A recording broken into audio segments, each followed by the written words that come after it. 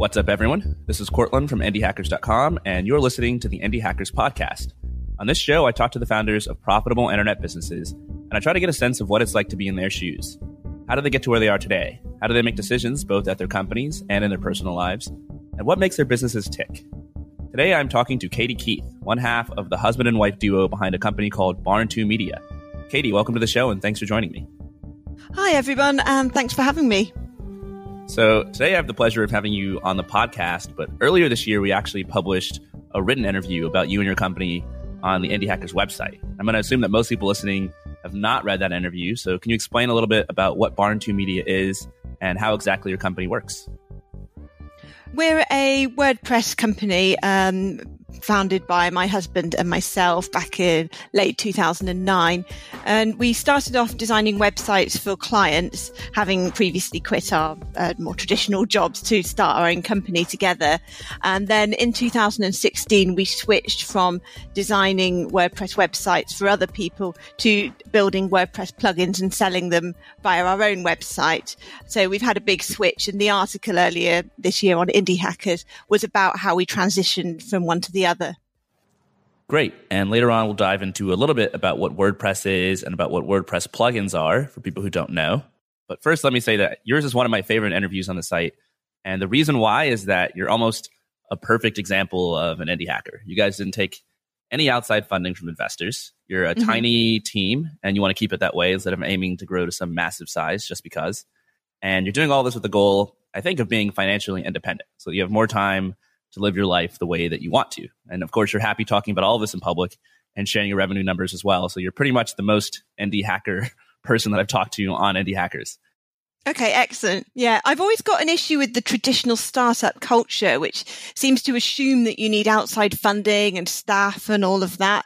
And if that's the lifestyle you want, then fine. But it feels kind of stressful to me. So my husband and I built our business in a way we were comfortable with, that fit with the lifestyles we wanted, which involved getting as successful as we could, but within certain parameters, which is we wanted to work from home. We don't want to be managers managing staff. We didn't feel we'd enjoy that or be good managers particularly. And we wanted to sell the products that we want to and not be reliant on outside investment. So we've kind of built all of our success within those parameters, which has been interesting. Yeah, that's exactly it. It's not necessarily that the other way of doing things is bad, but it's that it might not be the fit for the kind of lifestyle that you want to live. And a lot of people don't realize that there's another way to build an online business that is more of a fit with, living a more relaxed lifestyle, not being stressed, and getting to do the things that you want to do. Can I ask you how much revenue you guys are bringing in nowadays with Barn2 Media? On the plugin side of things, we're currently turning over $35,000 a month. So that's in plugin sales. And then there's some amount, nothing like that amount for the previous projects that we did. So we also built, 100 odd websites for clients in the past, which we continue to host and support, but we don't build new websites anymore. So that element of the revenue has dropped off. Yeah, that's amazing, because when I interviewed you, I think 4 months ago, you were doing $24,000 a month in revenue. Now you're up to 35 already. So that's pretty rapid growth. Is it just you and your husband working on this still? It is. Yeah, we're the in-house team. We do bring in outsourced expertise for specific tasks, not on the plugins or the plugin support. That's still entirely in-house. But we've hired a developer for 20 hours a month to help with our own website, keep it running smoothly. Because, of course, if our website's not running smoothly, we don't get any sales, it being an e-commerce site. And also, I hire some help with marketing and copywriting and things like that. But the actual core work to develop and support our plugins is just Andy and myself. Cool. I want to get into exactly what it means to make plugins, how you're hiring all these people, how you decide who to hire. But first, I have to ask right off the bat, what's it like starting a business with your husband? Because pretty much everything that's ever been written on this subject says to avoid going into business with your close friends and family. It works surprisingly well, and we've always wanted to. Throughout our 20s, we talked about working together from home instead of having our separate jobs. And it's actually, we haven't fallen out over it. I guess we spend more time together as a result. I think it's very helpful that we have different skills. I'm not a developer. He is a developer. So it means we're often working quite separately. I'll be focusing on marketing and things like that, and he might not even know what I'm doing. I've launched a new scheme to help promote the plugins or something. And similarly, I don't know the detail of the technical work that he's doing. So I think having that space probably helps to make it less intense. We're not actually in each other's pockets the whole time while we're working. Yeah, I think that's also dividing up your team like that is one of the reasons why a lot of times small businesses can be much more effective on a per person basis than large ones, because you've got your area of expertise, he's got his. You don't necessarily need to meet all the time to discuss what you're doing. One of you is not really blocking the other from getting your tasks done. So it's almost like you have two separate startups going at the same time. Whereas in a big company, it's a lot of meetings, a lot of people blocking each other, and a lot more friction. Yeah, we've both learned from the organizations we used to work for. We're both from public sector backgrounds, which had lots of meetings, inefficiency, not using the latest technologies, all of that kind of thing. So we've largely quit and built a business that's the opposite of that, where we can, if we have an idea, we can just do it. We have that freedom, which is great. Yeah. So let's dive into your background a little bit, because you have to be pretty awesome to grow your business to $35,000 a month in revenue. What kind of experience did you have working on internet-based companies before you guys started Barn2 Media? Well, Andy was a web developer, but he was a more sort of enterprise level developer within the civil service. And so he did like Java development and that kind of thing. So much more large enterprise systems, although they were web based. So his WordPress and web development knowledge and the way we do it now is self-taught. But the good thing about developers is that once they've got those skills and that background, they can reskill in that way, often self-taught, particularly with something quite accessible like WordPress. My background's project management and marketing in terms of my previous jobs, but all of my jobs had involved some sort of web design work, which might have been maintaining the company website, writing help systems, that kind of thing. So I'd always worked on websites, but not on the small scale individual websites that we ended up doing when we started the business. When did you first start to see yourself as someone who might eventually become an entrepreneur rather than working for somebody else? Well, we'd always talked about it probably within a few years of graduating from university. And we came up with all these harebrained ideas, really small ideas that were never going to go anywhere. But when you've got the comfort blanket of a regular salary, it's easy to talk about what you're going to do and not actually do it. So we were guilty of that for a long time. And I know that lots of people, and probably people listening today, are working in a salaried job, while wanting to work for themselves. So we were in that situation for ages. We wanted to be entrepreneurs, but we weren't actually doing anything real to move in that direction. I talk to a lot of people who really want to start a business, and they talk about it for years, and it really is a serious dream of theirs, but they never actually get around to it for the reasons that you just stated. You guys actually did get around to it, so I'm curious, what got you over that hump, and why couldn't you have just done that immediately? Lack of ideas, I think. I certainly had the belief that you needed a big killer idea to make it a success.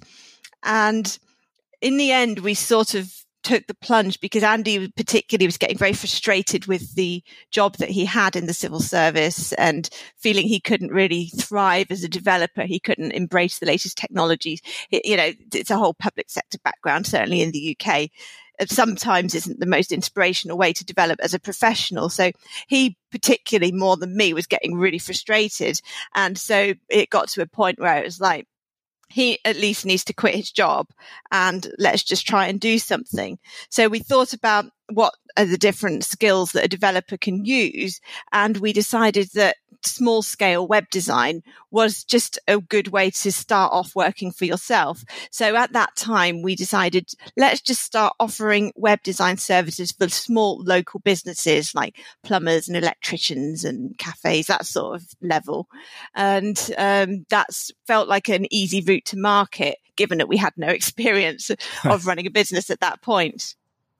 It's funny, I hear similar stories often about people who want to start a business, but they can't quite get there on motivation alone.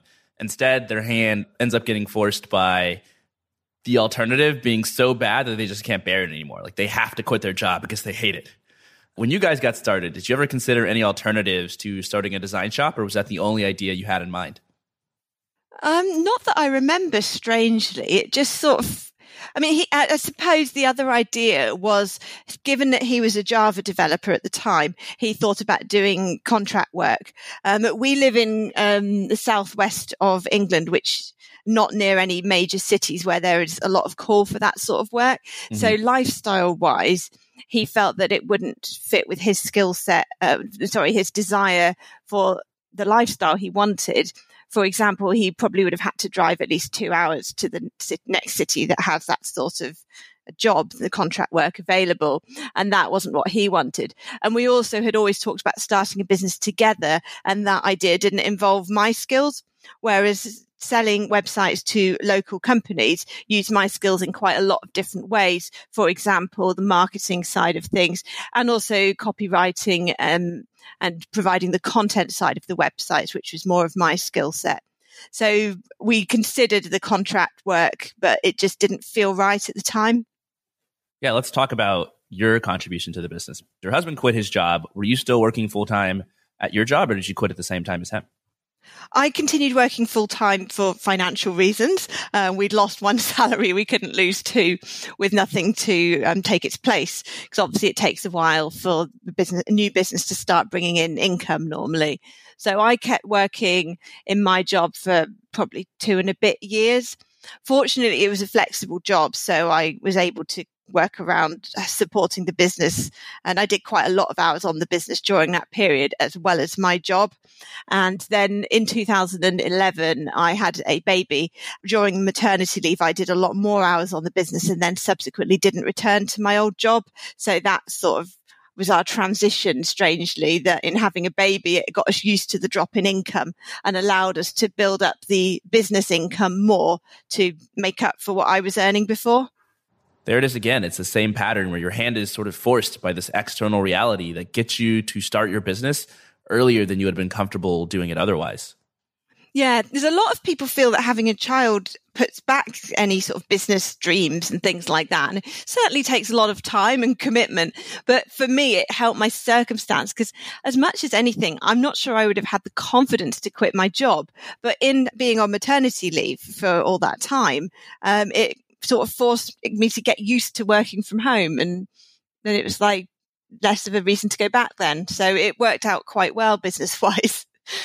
You mentioned that your business had a very local focus and that you're doing this web design work for customers who live nearby you in the same town, which is interesting and unique, I think, because people tend to see one of the chief advantages to doing business on the internet to be that you could sell to any customer all over the world. Why did you choose to limit yourself to local companies? And what was your process like for finding these first customers?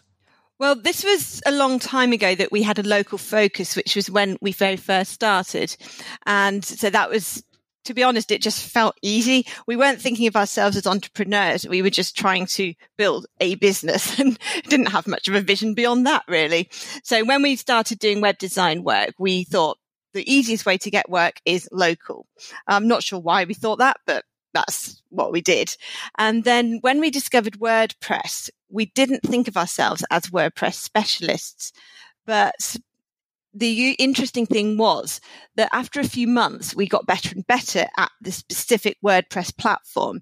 And after a while, I thought, well, why don't I just put a few adverts on Google AdWords saying things like WordPress developers, WordPress web design, and just see if anyone is looking specifically for WordPress people, not locally, but more generally. And we had an amazing response. I think that was 2010. And back then there was a lot more gaps in the market for WordPress experts. So that kind of catapulted the business outside of the local focus. And so we were designing websites for people certainly all over the UK and often other countries as well. And now we sell WordPress plugins. That is definitely to a global market. We've sold in more than 75 countries, and the majority of our customers are in the US, even though we're in the UK. So we're not local anymore. I like what you said about choosing to start with local customers because you felt it would be easier to reach them. I think having those kind of constraints that make your job easy early on, especially when you're an inexperienced founder, is really smart. And you can always expand and have bigger and better ambitions in the future. Can you explain to listeners a little bit about what WordPress is and what it means for you to be targeting the WordPress community? WordPress is a platform that you can use to build websites. It's a content management system, which means that anybody can edit the content on their website, like adding pages and blog posts and editing content and things like that without needing to write any code. So when we started, it wasn't so big, but now WordPress is the biggest web building platform in the world, and it powers well over a quarter of all websites worldwide these days. So it's huge. So I'm pleased that we fell into WordPress back in 2010 because it was the right horse to back in that sense. Yeah, that's great that you're building your design business at the same time that you're riding the massive wave known as WordPress. Tell me a little bit about your first customers. I assume they're non-technical. Are you designing websites for them from scratch? Do they already have websites up? Do they perhaps have WordPress sites? Our very first clients were small local people who didn't have a website yet. So it was a washing machine repair shop, an electrician, a GP surgery, those kind of local businesses or organizations. And then once we started advertising ourselves as WordPress specialists, which was probably about 9 months after we launched the business, we were attracting small to medium companies all over the UK. And so they were naturally slightly bigger than the one-man bands that we'd done websites for at the beginning. So a lot of people listening in are developers, and they're confident in their skills with programming. They're confident that they can build pretty much whatever they imagine, but they don't necessarily have experience with sales and marketing and branding and in general, convincing people to buy what it is that they're making. Can you walk me through the process of how you found your first customers? I know you mentioned Google Ads, but were you doing other things in addition to that, like knocking on doors? Or at the very beginning, I did very local advertising, such as even I was just sort of stabbing around in the dark, to be honest, trying to find ways to get customers because I had no experience. So we printed off flyers and put them under the windscreen wipers of, like, say you saw a van of a local tradesperson and it had their phone number on the van but no website address. Well, that's a clue that they need a website. So even random things like that that we did at the beginning. And we did quite a lot of email marketing, which was I did manually, just finding local companies that didn't have a website and emailing them. And we did get work that way as well. So that was a good springboard. But once we found our niche, which was WordPress, then we didn't need to do any of that anymore. We did it through like SEO, writing articles about particular web design questions on our blog and Google AdWords and that kind of thing. So it changed and I think became a more sophisticated digital marketing strategy once we got into the WordPress arena. I like this scattershot approach of just trying anything and everything to see what sticks. It's so much better than I think a lot of people will just try one or two things and get frustrated when it doesn't work and then give up and conclude that they can't grow their business. Yeah. And then you find out what works. If you monitor it properly, if you ask people where they heard about you, then you can learn from that and put your resources into the things that do work. So I think the important thing is just trying things, anything, and that's how you learn. Did you ever get frustrated or worry that it wasn't going to work out and that you weren't going to find a niche or a marketing channel that would make your business enjoyable to run? I don't think we did because we started getting work very early on. So it was just like a few websites in the first year, which we charged a fairly low budget for. I think the business turned over £10,000, so that's British pounds, be a bit more in dollars in the first year, which isn't enough to live on, but I have my salary. But we always had a steady trickle of work and then it grew and grew gradually. We never had a period where there was no work for several months. And of course, with web design work, you can focus on ongoing revenue from each client where possible. So that's selling hosting, selling email services, and also ongoing support and maintenance for the websites that you've built. So once you've got a few under your belt, your ongoing revenue is growing as well. So let me ask you, you said that early on, you'd never really run a business before. You weren't sure what you were doing. What was your goal? Why did you guys want to run a business in the first place? I think, to be honest, it was largely lifestyle reasons. I'm sure there was some drive there to achieve kind of professionally and make a success of something. But it was largely that we wanted the flexibility of the lifestyle to be able to work from home, choose our hours, that kind of thing. We always had a desire to build a scalable business where each hour you work, you can make more than your normal hourly rate would be. So selling services isn't ideal in most ways because you're just charging for your time. But if you can productize that in some way, then you can get more for the same amount of work, if that makes sense. So I know web design business isn't initially scalable in that way, and it took us a while to find ways to do that. But at least you get extra revenue from things like hosting. So it starts to scale once you get a few projects under your belt. And then, of course, since then, we've gone in a product direction, which is our kind of ultimate goal, to sell products rather than services. But we just didn't have an idea of product to build at the beginning. Yeah, that's exactly what I wanted to get into, because most people who want to be indie hackers know right off the bat that they don't want to be trading away their hours for dollars. They don't want to have to do more work every time they get a new customer. Instead, what they want is to build some sort of scalable online product that they can sell to as many people as possible. And so that's how most people get started. Whereas you guys had this sort of two-phased approach where you first started off doing agency work. You're doing web design work. Every time you have a new client, you have to do another website. And you said that the reason you started that way is because you didn't have a good idea for a product. How did you guys eventually hit on a good idea? Through our clients, so through providing services, you could say. One client in particular had commissioned us to develop a plugin which basically lists his blog posts in a table, and that's still online now. So he had lots of blog posts on his website, and they were a bit disorganized, and the standard ways of organizing posts in WordPress, such as tags and date archives and things like that, weren't really cutting it. He wanted people to be able to search by topic and keyword and that kind of thing, and to sort by different options. So he wanted a table which lists all the blog posts with columns for things like name, date, author, topics, whatever. And so he commissioned us to write that plugin. And we basically released a free version of that plugin with a few extra features on the WordPress plugin repository, which is where you can find thousands of free plugins for a WordPress site.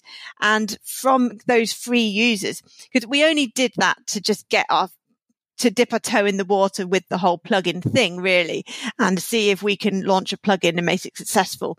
And even though it's free, and people very quickly started asking for extra features. So people, for example, said they don't want to display blog posts in a table. I want to display other types of content from my website in a table, such as documents. I want to create a document library listing documents. I want to create a member directory listing members, or an events list of upcoming events. So or an e-commerce product table, which lists products from an e-commerce site in that same table layout. So people kept asking us, how can we list other types of information from a website in a table, not just the blog post you could do with the free plugin? So naturally, that was obviously an opportunity for us to build a paid plugin which lists WordPress content in a table. So we launched our Post Table Pro plugin. So it's not an idea we ever had. It was the evolution of an idea one of our clients gave us, coupled with feedback from users of a free plugin. There's so much good stuff there that I want to talk about. I mean, you've got your customers who are giving you really the ideas of what to build. You've got all of this WordPress knowledge that you built up pretty much from nothing because of your agency business that told you where WordPress customers hang out, that told you that these marketplaces exist where you can put up a WordPress plugin and people will be able to find it, etc. But I want to go back to even before that. How much time during your agency work were you searching for an idea? Did you have any other products that you tried to build and tried to get out the door that maybe didn't work out? Or was this the first one? We spent a year building a WordPress theme and it didn't work. So a theme is like a design or a skin for your website. So we spent a year designing what we thought was the perfect theme, having seen how successful a lot of other themes were. This was between 2012 and 2013. And because we were so slow in building our product, by the time we submitted it to the marketplace that we wanted to sell it on, which was called ThemeForest, the theme market had moved on, and by then themes were not what they used to be. Modern themes on websites like ThemeForest have like hundreds and hundreds of features that they take years to develop if you're just a single developer, and they're not the sort of thing that we could realistically compete with. So the market had moved on and we couldn't compete, and our theme was never launched. So that was not a success. Yeah, that's how did that not demoralize you guys, or did it? And were there any lessons you took away from that helped you in the future? I think it did demoralize us, and we went back to the drawing board for quite a long time because we hadn't had an idea of something else to do. The thing about a theme is that it can be quite multi-purpose. It wasn't a niche theme that we were building. It was a generic theme. And I think that was its downfall, really, because multi-purpose themes became something very, very big that offers all things to all people, all singing and dancing themes. And we weren't able to build something that competed with those big ones. And if we had had an idea for a specific plugin or maybe even a niche theme, we'd probably have done it quicker, but we didn't. Maybe we weren't listening to our clients hard enough or something like that. So we did go back to the drawing board and just carried on building the client business for a while. Yeah, let's talk about niches for a little bit. I was just in LA this past weekend, and I was talking to a friend about his company, and I asked him who his target customer was, and he said, everybody. And then I asked him how many people were paying for it. He said, nobody. I know that's not the case with you guys. You guys picked a niche. You're not trying to sell your product to everybody on earth. And as a result, you now have lots of paying customers. Can you explain how that's working for you and what the advantages of picking a niche are? Well, yeah, I think building a niche is really important if you're a small company trying to build a successful product, because these days, nearly all big ideas have been taken. I mean, good luck if you find one. That would be brilliant. But I certainly haven't found any big ideas that haven't already been done. But with a niche, if you know your market, if you've got a specific industry that you're already an expert in, as we were in WordPress through designing websites for clients, then little ideas can come to you.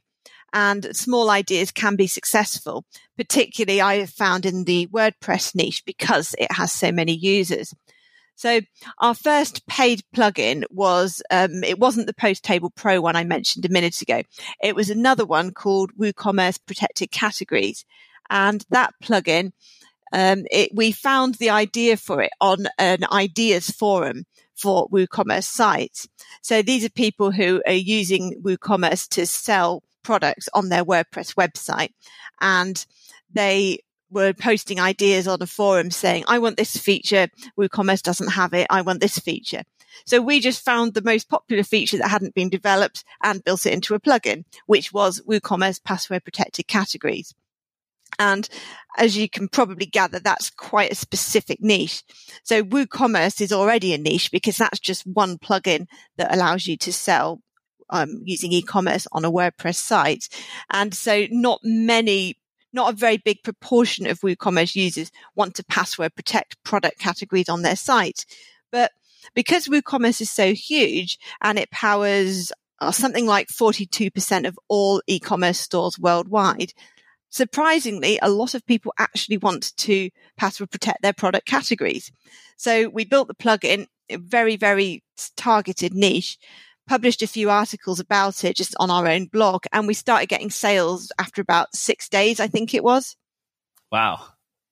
That's way faster than most people start getting their first sales. So you're really targeting almost a niche within a niche. It's not that you're making plugins for all websites. It's for WordPress websites. And it's not just WordPress websites, but it's WordPress websites using the WooCommerce plugin. And it's not just people with the WooCommerce plugin, but it's people who need a certain part of their site to be password protected. You just went down and down and found something super specific that a relatively small number of people needed, but they really needed it, and you didn't have very much competition with other people building the same thing. Exactly. Yeah. So it's a niche within a niche within a niche, but it's actually still quite a large market, surprisingly, because so many people use WordPress and WooCommerce. So that was a really good opportunity. And I think there's still quite a lot of ideas out there in WordPress and also WooCommerce. So if you're in that industry, if you're, for example, building websites for clients, or maybe you've got your own WordPress website where there's something and you just cannot find a suitable plugin to do what you want to do, well, you found a niche that you can exploit there. And ideally, I would say if you want a fairly small self-contained plugin that you can develop quite quickly, then you don't want something too huge. You just want to find a specific feature that isn't available elsewhere and build that into your own plugin like we did. Yeah, and I think there's some other things that make your niche great in addition to that. A lot of people hear this advice to pick a niche, pick a small target audience, But I think there's a lot of variables that can go into that can make your choice of niche either good or bad. So for example, I always say that it's important to pick a niche where people actually talk to each other and hang out with each other.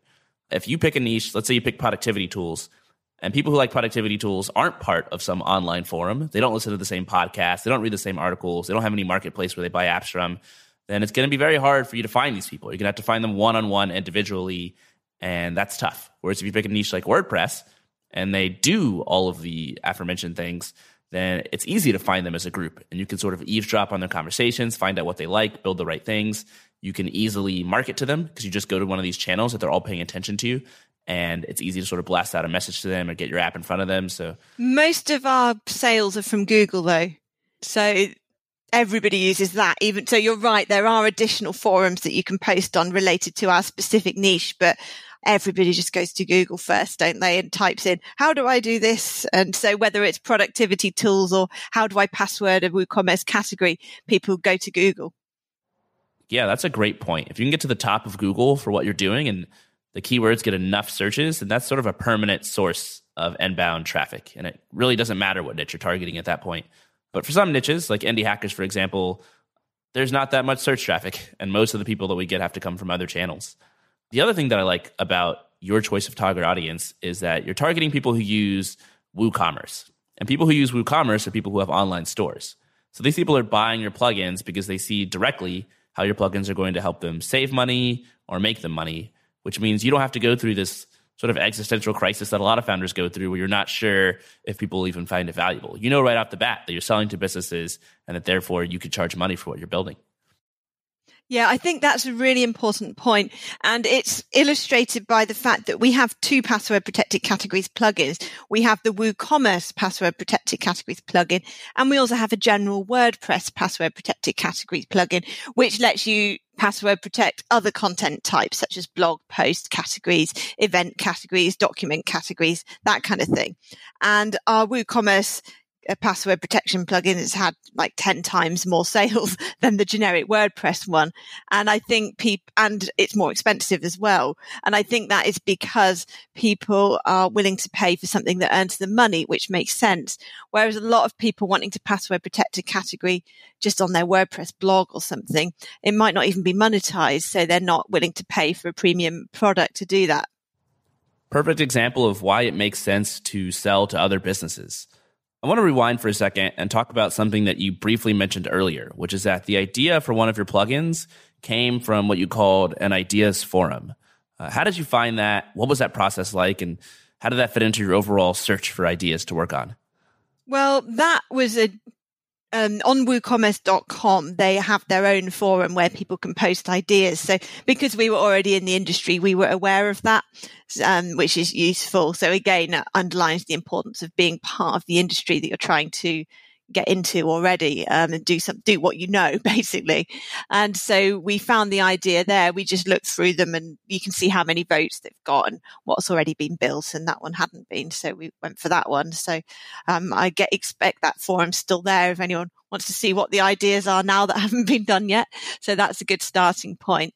And all of our other plugins have come from the two ideas I've mentioned. So there's our table plugins, which come from that original client wanting a table of blog posts. And that led to our most successful product, which is called WooCommerce Product Table, which is basically the table plugins I mentioned earlier, where you can list blog posts in a table. But this plugin is dedicated to WooCommerce and has sold many times more than the generic table plugin. So just like the other example I gave you a minute ago, the WooCommerce version has been far, far more successful. And we never had an idea for that. The reason we built it is because client asked us to build a plugin to list their blog posts in a table. We released it. Customers asked for other content types, and then they started asking to list WooCommerce products in a table. So it was never an idea that we had. We didn't even do any research. It was just people were demanding it because it wasn't available. So we filled that gap. So it's just by being in there, getting things to market and listening, we found opportunities. And I think a lot of people can find opportunities that way by getting into something and then just listening and learning. And our other plugins are all to do with password protection. So they all came from that one forum that I mentioned, the WooCommerce Ideas Forum. So we haven't even done any other plugins with other ideas because we haven't needed to. Katie, you're making a really strong case for why indie hackers might want to consider starting with an agency or a design shop or doing consulting work rather than immediately trying to launch some sort of scalable product. And the reason is, as your story illustrates, inspiration is not going to strike if you don't really have very many sources of inspiration. If you're going to work every day and then coming home and hoping that an idea pops into your head, chances are it won't. But if you're dealing with clients who are actually running businesses and telling you about their very real problems and complaints and annoyances and showing you what they value and where they spend money, then you're going to have much better ideas occurring at a much higher frequency. And so oftentimes I think it's better to just start with something that doesn't necessarily look like your end goal.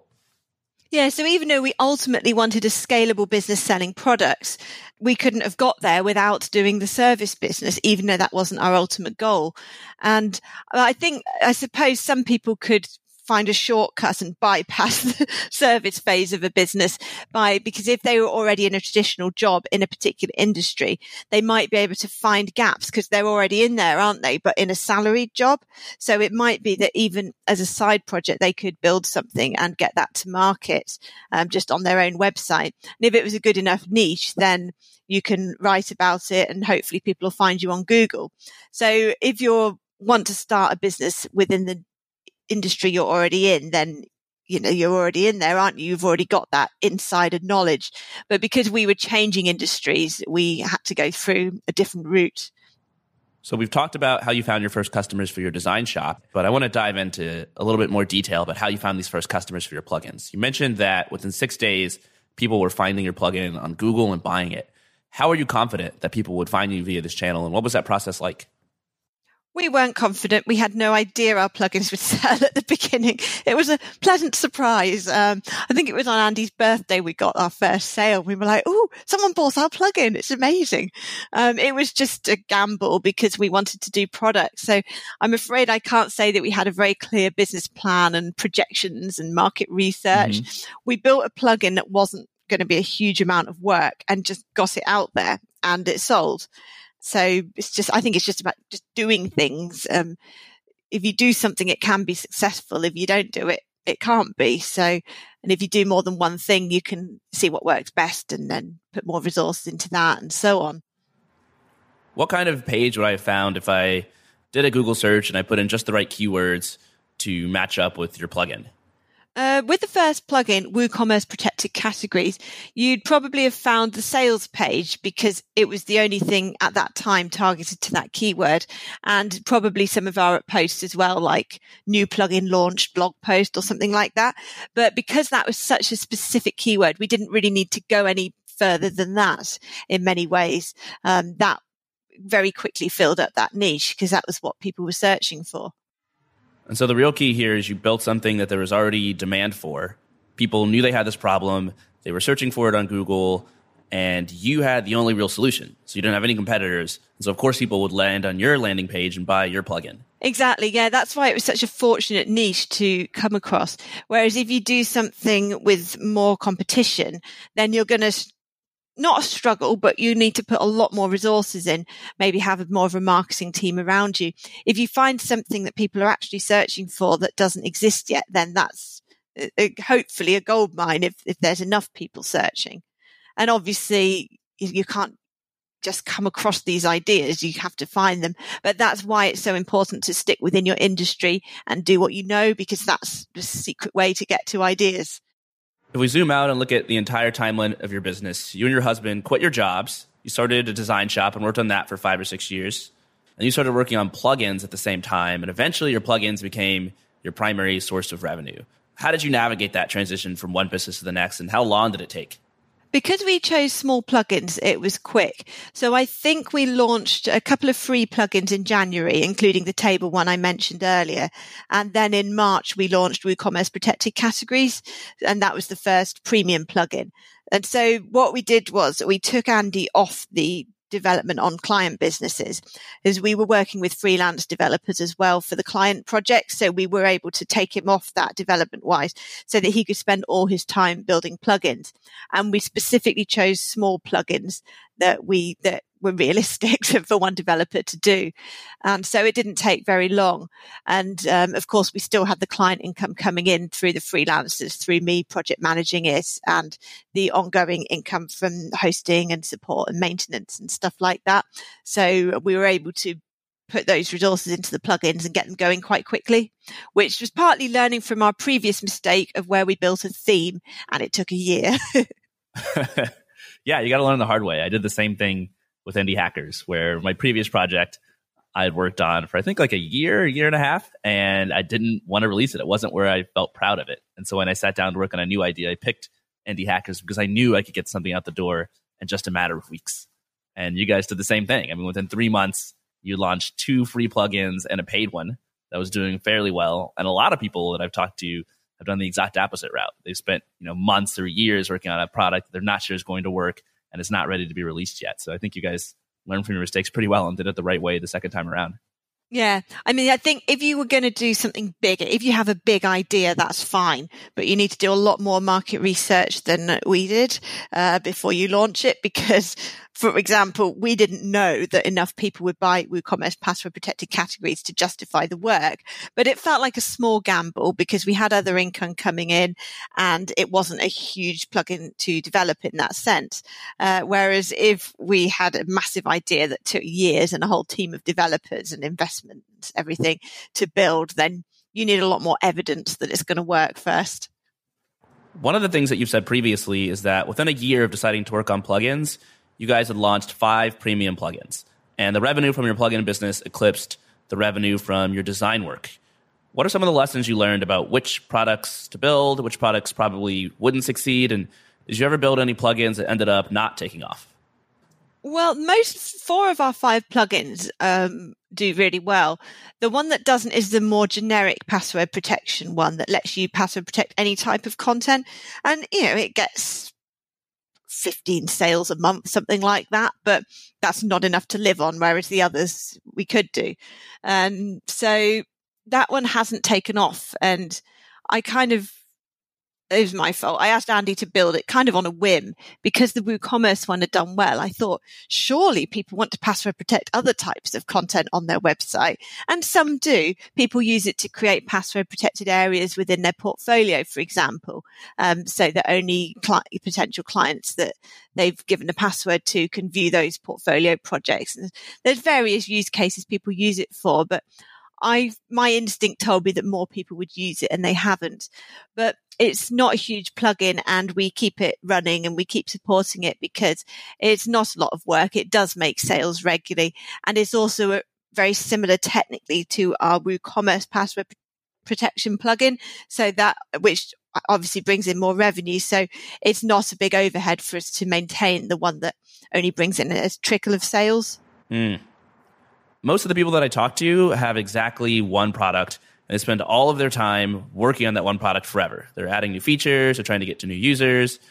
You guys, on the other hand, have at least 5 premium plugins now, multiple free plugins. What's the thinking behind this approach? And how do you balance your time between working on new plugins and going back to improve and grow your older plugins?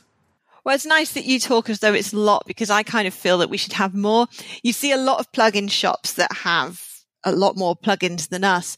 But because we want to keep it small and in-house and not employ other developers for the plugins and things like that, we felt that maintaining and improving our 5 existing plugins plus the free ones is enough. And at the moment, we're not actively building new plugins because that it's sort of significantly more work to build an additional one than to add new features to an existing one.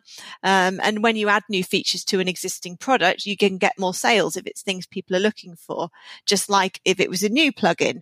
So at the moment, we've decided it's good to have more than one because of what you just said. It's good to have the risk spread across more than one.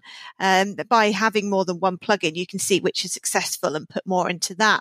So, for example, we put far more development time into WooCommerce product table than password protected categories because it's got so many more users and we know that that's going to be more profitable. So we add more features to that more regularly than our less successful plugin. but I wouldn't want to have dozens because I don't think we could keep that small in-house as we are at the moment. Yeah, that reminds me of this guy, Peter Levels, who I had on the podcast, I think 10 or 20 episodes ago.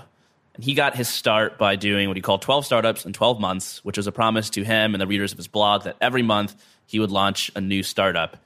I think it took 5 or 6 months for him to hit on his ultimate idea, but without having done all those other products, he wouldn't have had as good of a perspective. He wouldn't have really known what a promising response looked like. He wouldn't have known which products were worth doubling down on and which products were not going to be as successful. Yeah, exactly. Yeah. So let me ask you about how things have changed over time. Earlier, you talked about how your first customers came from Google searches and they landed on the page for your plugin. Is that still your primary way of getting traffic nowadays and finding customers, or have things changed and have you experimented with new approaches? I think that probably is the number one way. We've branched out since then, and we do things like guest posting on other sites, such as Indie Hackers. And also we have an affiliate scheme, which isn't brilliant, but we have 2 very successful affiliates and some up and coming affiliates who are growing their sales. So we're hoping that that will help more. Obviously, getting other people to promote our products for us is a good thing if we can make it work. How is your work-life balance nowadays? The reason you got into business in the first place, the reason you quit your job, and especially the reason that you stopped doing design work and switched over to a plugin business is that you wanted more freedom. You wanted more free time in your life. Now that you have this successful, scalable plugin business, has that actually panned out? Yeah, it's a lot more flexible. I like working and I like building a business and seeing how successful it can be. So I choose to do more work than I strictly have to. So I might spend a lot of time on marketing. And of course, marketing is optional. If I stop marketing, we could still pay the bills, but I want to keep doing it. So I choose to work more than I'm forced to. Because we keep plugin support in-house, I have to do maybe 45 minutes of plugin support every day, even on holiday, because we keep it in-house.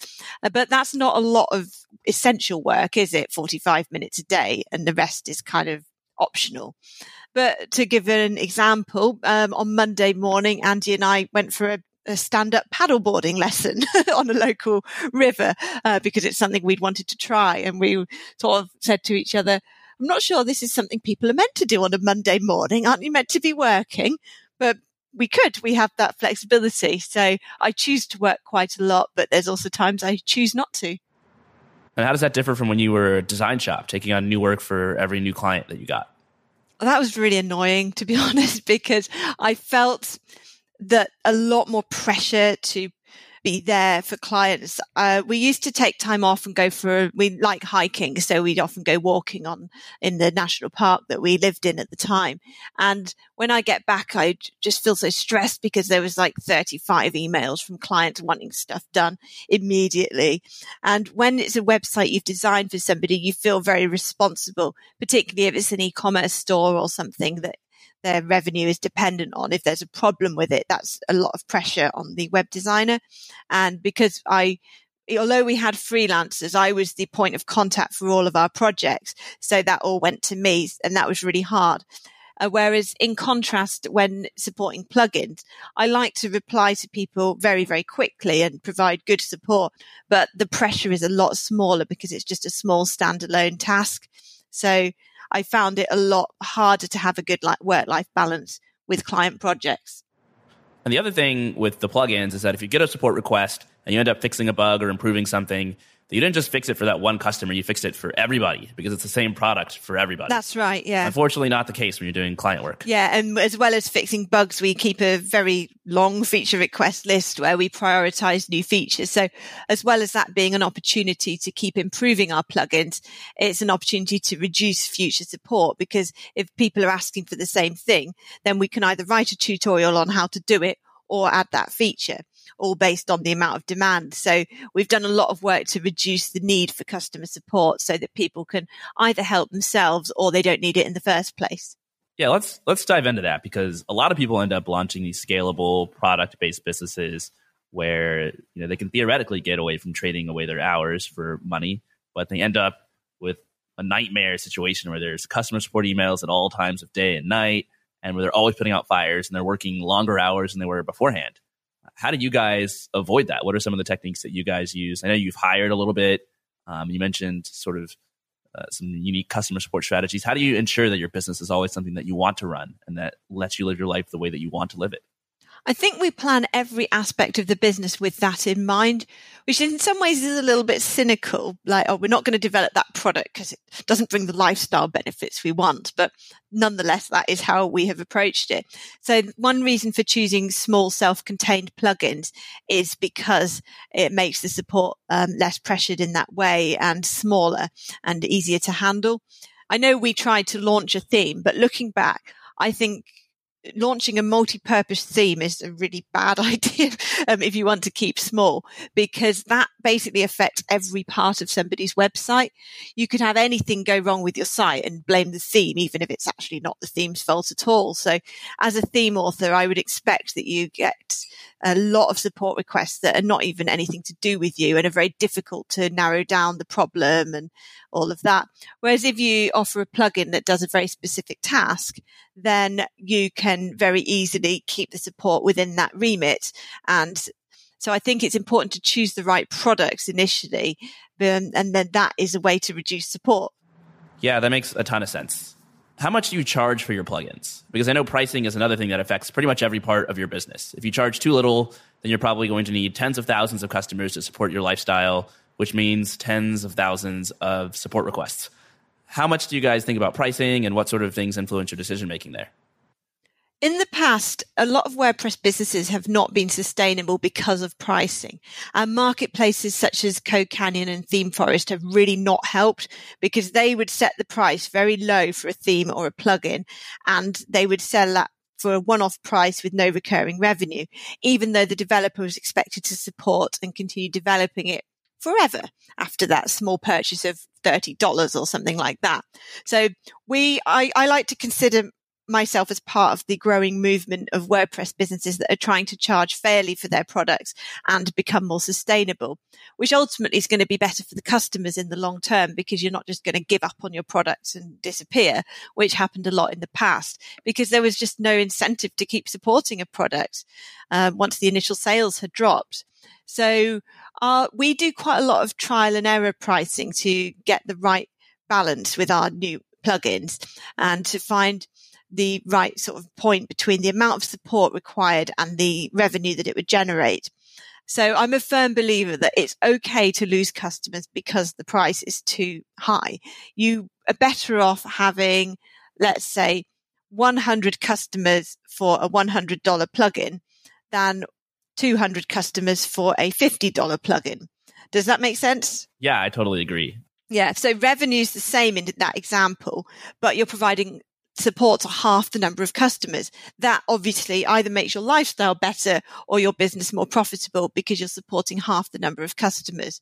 So we have experimented with pricing, and we know we've lost customers as a result. And it is the number one comment that people make in our feedback emails, that they feel that the price is a bit high, but we think it's worth it because we do provide really good support, and we also continue developing our plugins and adding features, and we need to be able to afford to do that. Otherwise it's not sustainable. So we've worked quite hard on that. And in addition to that, like a lot of plugin companies now, but not in the past, we charge every year for the plugin, and so that your license key will renew. So in order to continue receiving that support and plugin updates to new versions, you have to pay each year. And again, that's about keeping it sustainable so that we don't have to let people down if new sales drop off. That's all good stuff. And I hope people listening really take that to heart, especially people who are starting businesses, and especially the stuff about raising your prices. It's almost never a bad decision. And not only can it make your life better by easing your customer support load, but I think it also makes it easier to find your initial customers. I see a lot of indie hackers on the forum, and they're starting these companies that are building products that they charge crazy amounts for. They charge like $2 or $3 a month for something. And then they come back and say, hey, nobody really cares about what I'm building. Nobody will talk to me about it. No one wants to use it. Well, if you're only charging $2 a month for what you've built, even you don't think it's that valuable. I mean, you're announcing to the world that it's not that important. I think if you charge $500 a month or $5,000 a month, if you have that kind of price range in your head, then you're forced to build a business that tackles a valuable problem. Otherwise, no one's going to pay that much. And I think in turn, you end up talking to customers who are a lot more serious and who care a lot more about what you're doing. Yeah, and you can get the evidence to support that through trial and error. We started off without very much confidence, and our plugins were $29, I think, when we started. And then we experimented with raising them. And our WooCommerce product table plugin now does have a premium price tag of $99. But I feel that we justify that because it is the most advanced plugin in that space on the market, and it has more features than anything else, and we're continually improving it. So, and we get the sales that we need at that price point. But it is obviously a lot more expensive than where we started. That's crazy that you can have the most advanced product in your market with the most features, even though you only have one developer, because you chose a sufficiently small niche. So you don't really have much competition. Let's talk about hiring for a little bit. You've said that you've hired some people to help you guys run your business. Is that motivated primarily because you guys want to grow faster? Or is that to help take some responsibility off of your shoulders so you have more free time? I think it's all with the lifestyle in mind, like I said, but it's to bring in extra skills and ultimately increase sales. We don't hire staff. We don't have any employees at all. We just hire freelancers. And so that is for specific tasks. So, for example, a month or two ago, we identified that Andy in particular was spending a lot of time maintaining our own website where we sell our plugins, and that wasn't the best use of his time because he wants to be building our plugins and adding new features, and he doesn't want to involve another developer in that at the moment. He wants that to still be his project and is happy with that.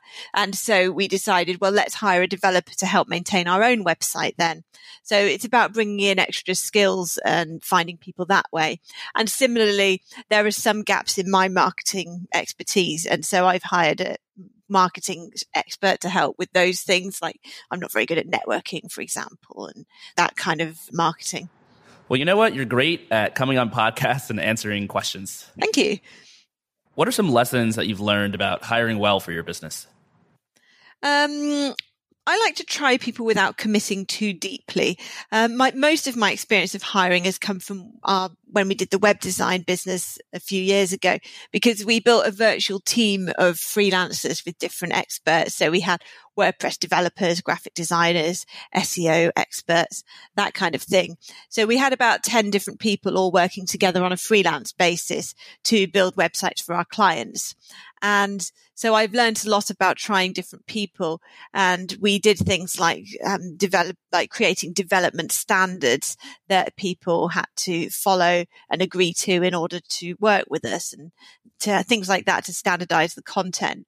We always had Andy check over people's code before we would work for them. And we actually did that recently with our new developer as well. So in terms of hiring freelancers, I'd say to get as much actual examples of people's work, whether that's the code they've done if they're a developer, or copy they've written if they're a copywriter or something like that, and so that you can actually see their work.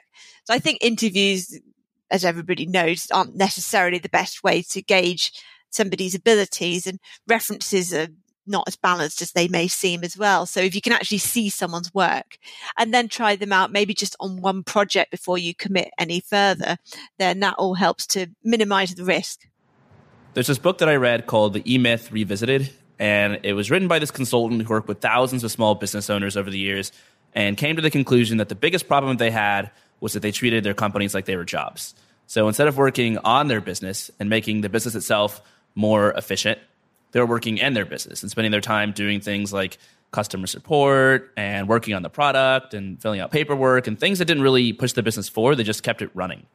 What he advised doing instead was to imagine that your business is McDonald's and you need to franchise it. And in that situation, you need to turn your business into this finely tuned, repeatable process, the system that you could hand off to anybody. And as long as they're mildly competent, they could run your business and it would work. And the goal here isn't so that you actually franchise your business. Even if you don't franchise your business, turning it into this kind of system makes it much more efficient to run, much less time consuming, and you could potentially hand it off to somebody else. Have you guys ever thought about doing the same thing with your plugin business and getting it to a point where you don't have to run it yourselves anymore? I don't know. It's the dream, but it's hard to imagine. There are some areas where we've automated and outsourced, such as accounting, I'm doing less and less copywriting myself now, maintaining our own website. Whereas there is other elements like supporting our plugins and developing and maintaining them that at the moment, it's hard to imagine getting somebody to do, but I feel as a business owner that we shouldn't be keeping all those things.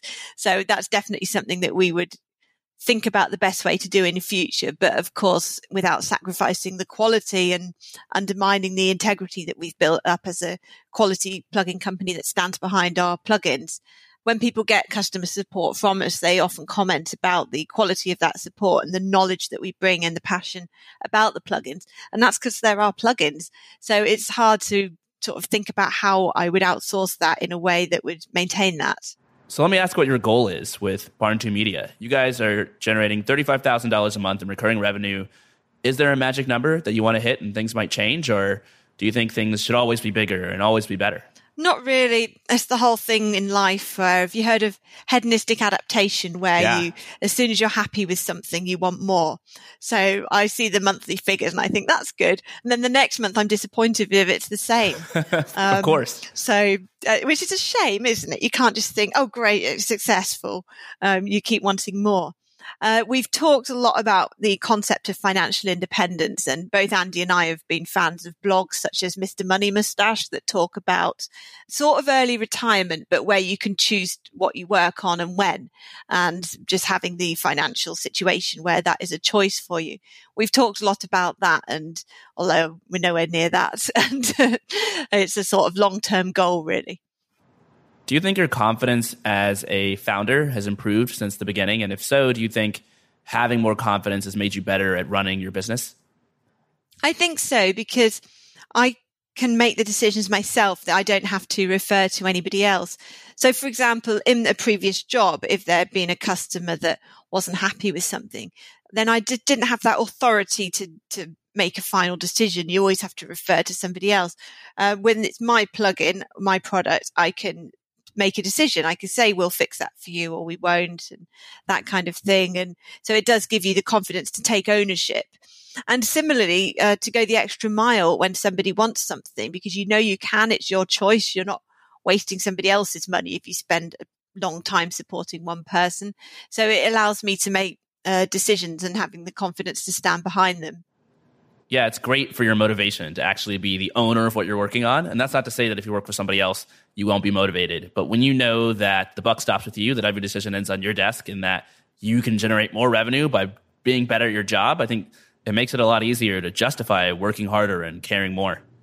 Yeah, I honestly cannot imagine being able to work for anybody else now. I hope I never have to, because in the past, you get paid a set salary. You're expected to do the hours that you do, and you might get promoted at some time in the future, but you don't know that the harder you work, the more successful you'll be. Right. So some jobs have intrinsic rewards, such as helping others or the environment or something like that. So I can see why a job like that you would be motivated to do as well as you could.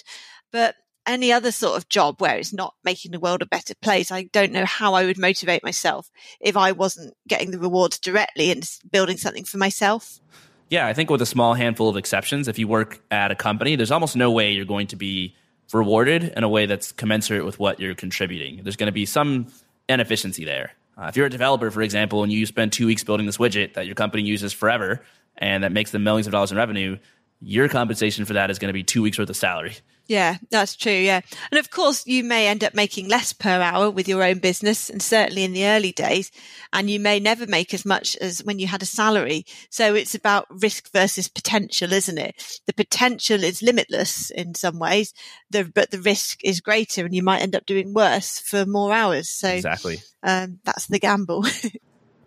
What lessons do you think aspiring founders and entrepreneurs should take away from the journey that you've had with your company, Barn2 Media? I think my journey shows that you don't need to have a killer idea. And in some ways, it doesn't matter what the idea is, so long as what matters is that you do something based on what you know. Keep your eyes and ears open and just get something out there, whether it's a service that you're offering or a product that you're selling. If you don't do anything, then nothing's ever going to happen. If you do something, that may not be the ultimate goal that you're going to get to, but it will evolve into other things. By getting yourself out there, other ideas and opportunities come to you, like customers will ask about something, and then that becomes the new big thing that you'd never have thought of on your own. So just in doing something and getting something out there, that is the path to success, I would say. I love that advice. Get out there and start something, and don't be deterred by the possibility that you're going to start off on the wrong foot, because the chances are that you're going to learn as you go and your path will be a winding one.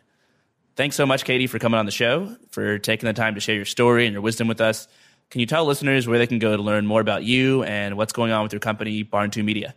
You can find us on our website, barn2.co.uk. So that's BARN and the number 2.co.uk. Probably go on to Indie Hackers and look up my interview from a few months ago to learn more about our journey, because that's got more information about the transition to selling plugins than you'll find on our own website. So those are two sources of further information. Awesome. Well, thanks so much, Katie. Okay. Well, thank you for having me. If you enjoyed listening to this conversation and you want a really easy way to support the podcast, why don't you head over to iTunes and leave us a quick rating or even a review? If you're looking for an easy way to get there, just go to ndhackers.com/review, and that should open up iTunes on your computer. I read pretty much all the reviews that you guys leave over there, and it really helps other people to discover the show, so your support is very much appreciated. In addition, if you are running your own internet business, or if that's something you hope to do someday, you should join me and a whole bunch of other founders on the ndhackers.com website. It's a great place to get feedback on pretty much any problem or question that you might have while running your business. If you listen to the show, you know that I am a huge proponent of getting help from other founders rather than trying to build your business all by yourself. So you'll see me on the forum for sure, as well as more than a handful of some of the guests that I've had on the podcast. If you're looking for inspiration, we've also got a huge directory full of hundreds of products built by other indie hackers, every one of which includes revenue numbers and some of the behind-the-scenes strategies for how they grew their products from nothing.